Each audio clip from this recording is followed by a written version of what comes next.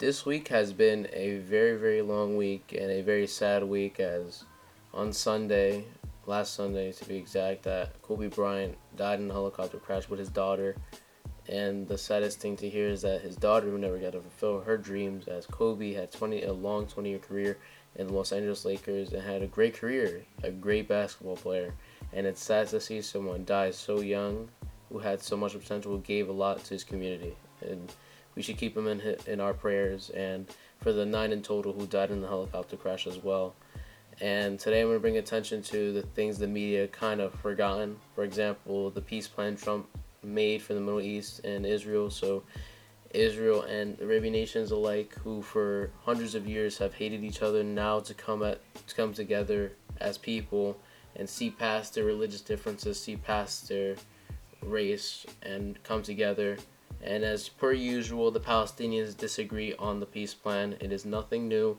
They have disagreed when when Israel was going to give them a nation, which doesn't make sense. But in the grand scales of things, in 2007, they gave them a vote to vote for the Palestinian Mock Authority, or Hamas, which Hamas is a terrorist group that attacks Israelis and wants to see the downfall of Israel. The people voted for Hamas in Gaza Strip, and Israel didn't tolerate it. And they would have rather seen the Palestinian Mock Authority, which was a government that wasn't based on the Palestinian people, which they got Gaza Strip, and they had all the connections to the 3 major kingdoms in Israel, to be exact, is Judea, Samaria, and Galilee, which was a great deal in my opinion if you wanted to show that you are your own people. But they decided not to do that, and they decided to vow for the destruction of Israel, which Israel is not going to tolerate anymore, with the rockets coming over, the Qassam rockets to be exact, that killed Israeli citizens. And Israel has not yet even attacked the mosques the rockets have been coming from, because they see it as a religious place for them and they wouldn't attack it. But they don't show the same morality as the Israeli forces do. But per usual, they have disagreed with every peace plan put out on the table by the U.S. and Israel between the two people to get way past the differences, as I said before. But they decided not to, and they decided to riot in the West Bank and Gaza Strip, causing more and more violence between the two groups. And it's sad to see it, because the only major difference between them is their religion. One religion is peaceful, one is not so peaceful.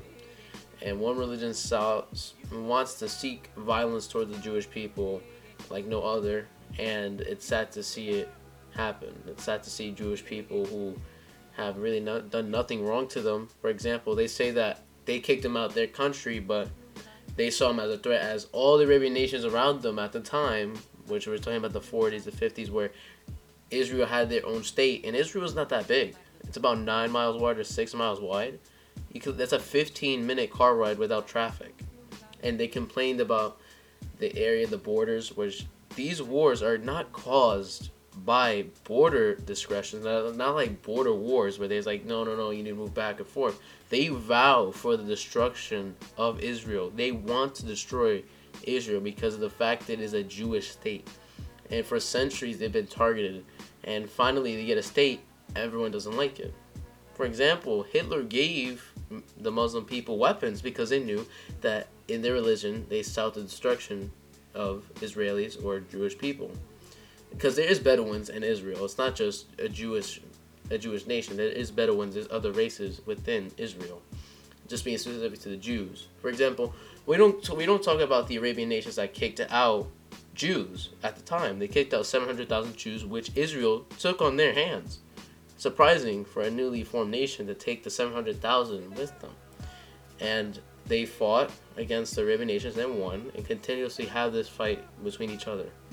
But the peace plan brought up by Trump has to be the thing that gets him reelected. But in other news, I want to talk about the representatives in our Congress that don't care about our needs, or don't care about the U.S. citizen, and don't care about our values, about what founded this country. For example, Ayan Omar, who is from Somalia and came to this country and complains consistently about how we run this country and hates the people within it. So why become a Congress worker? Who would vote for somebody that hates America? And she says it. And she says the invasion of Somalia wasn't called for. Really? Are you serious? When warlords are taking food supplies that are sent in for aid and take it from the ports and don't give it to the people who are starving to death? You're telling me that we came in there and it wasn't called for, it was American imperialism? How was it American imperialism? We didn't even grab any land. You see, America is the only country I know that would go into a country just to help the country, not to get any value from it. Because we didn't go to Somalia for weapons, we came there to help the people. And I'm tired of hearing these representatives don't care about us, and don't care about the US government, and don't care about America's values. I had enough of that, because I want you out of your office. I want you guys to resign, because you are the epitome of what makes America awful. Because of people who are not patriots. For example, I'm a first generation American, and I love this country because of the values, the freedom we have, the freedom of speech, and other countries I'd be arrested for, as I did in my last podcast episode. If you haven't listened to it, listen to it, about how I described a family in Britain who was arrested for hate speech. Good thing that you can say whatever you want, because governments will take advantage of that, as fascists do. For example, Antifa wants hate speech, which is the epitome of what fascism is, because the government can declare whatever is hateful. I'm tired of people in this country saying they hate it, who are immigrants like my family is, but my family loves America. Instead, assimilated with the culture. Instead, they don't assimilate, and they just sit there and complain. So why are you here? Then get out of our country, because we have plenty of immigrants who would come to this country willingly and actually assimilate with this culture. And it's an awful thing to see. It is really awful. But I'm also tired of people who come to this country and take our benefits and take our money and sit on their ass and do nothing. I'm tired of it, because when you're on welfare, I want you to have a job and to work instead of sitting on your ass and taking our money. For example, there's about 11.3 million undocumented immigrants in our country, which take about $110 billion every year from the taxpayer, not including when they get arrested, which is about $60,000 per inmate who is illegal, instead of deporting them. And people want to say that we don't need a wall.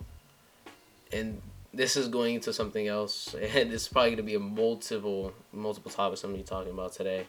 But you can't just be saying to me that people who come into this country undocumented make about, on the border, in those sanctuary cities, make about $60,000 untaxed, more than the average American. Imagine that, more than the average American.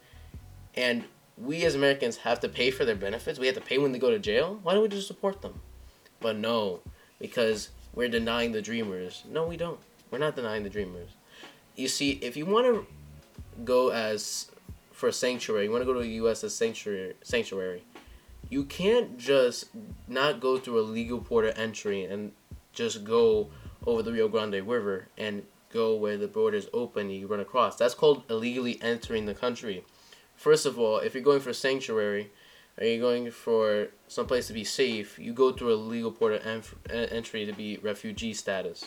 If your country is that bad, like for example, Honduras.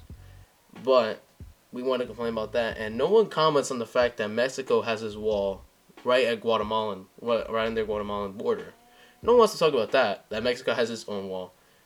But let's get into a different topic, because I guarantee people are going to debate me on this fact too, which I'm still looking for people to debate. If you disagree with what I say, please email me. I'll leave the email in my description. If you want to actually debate me, we could have you on the show. We'll live stream it, because I'm going to start live streaming debates, and it'll be good. I'm telling you, and it's going to be a conversation. It's more going to be a conversation than debate, and find a middle ground. If we can't find a middle ground, then we don't, because some people are not open-minded and open-minded to solutions to these problems. And thank you guys for listening. And also have an announcement. So if any of you know me, I'm Puerto Rican, and the earthquake has really damaged Puerto Rico, really damaged, and it damaged some tourist attractions in Puerto Rico, as well as people, and the death tolls are skyrocketing. It would be helpful if you guys donate to the Puerto Rican Earthquake Relief Fund and give what you can. Any small donation could help, and help the people of Puerto Rico, and help the people who have lost family members.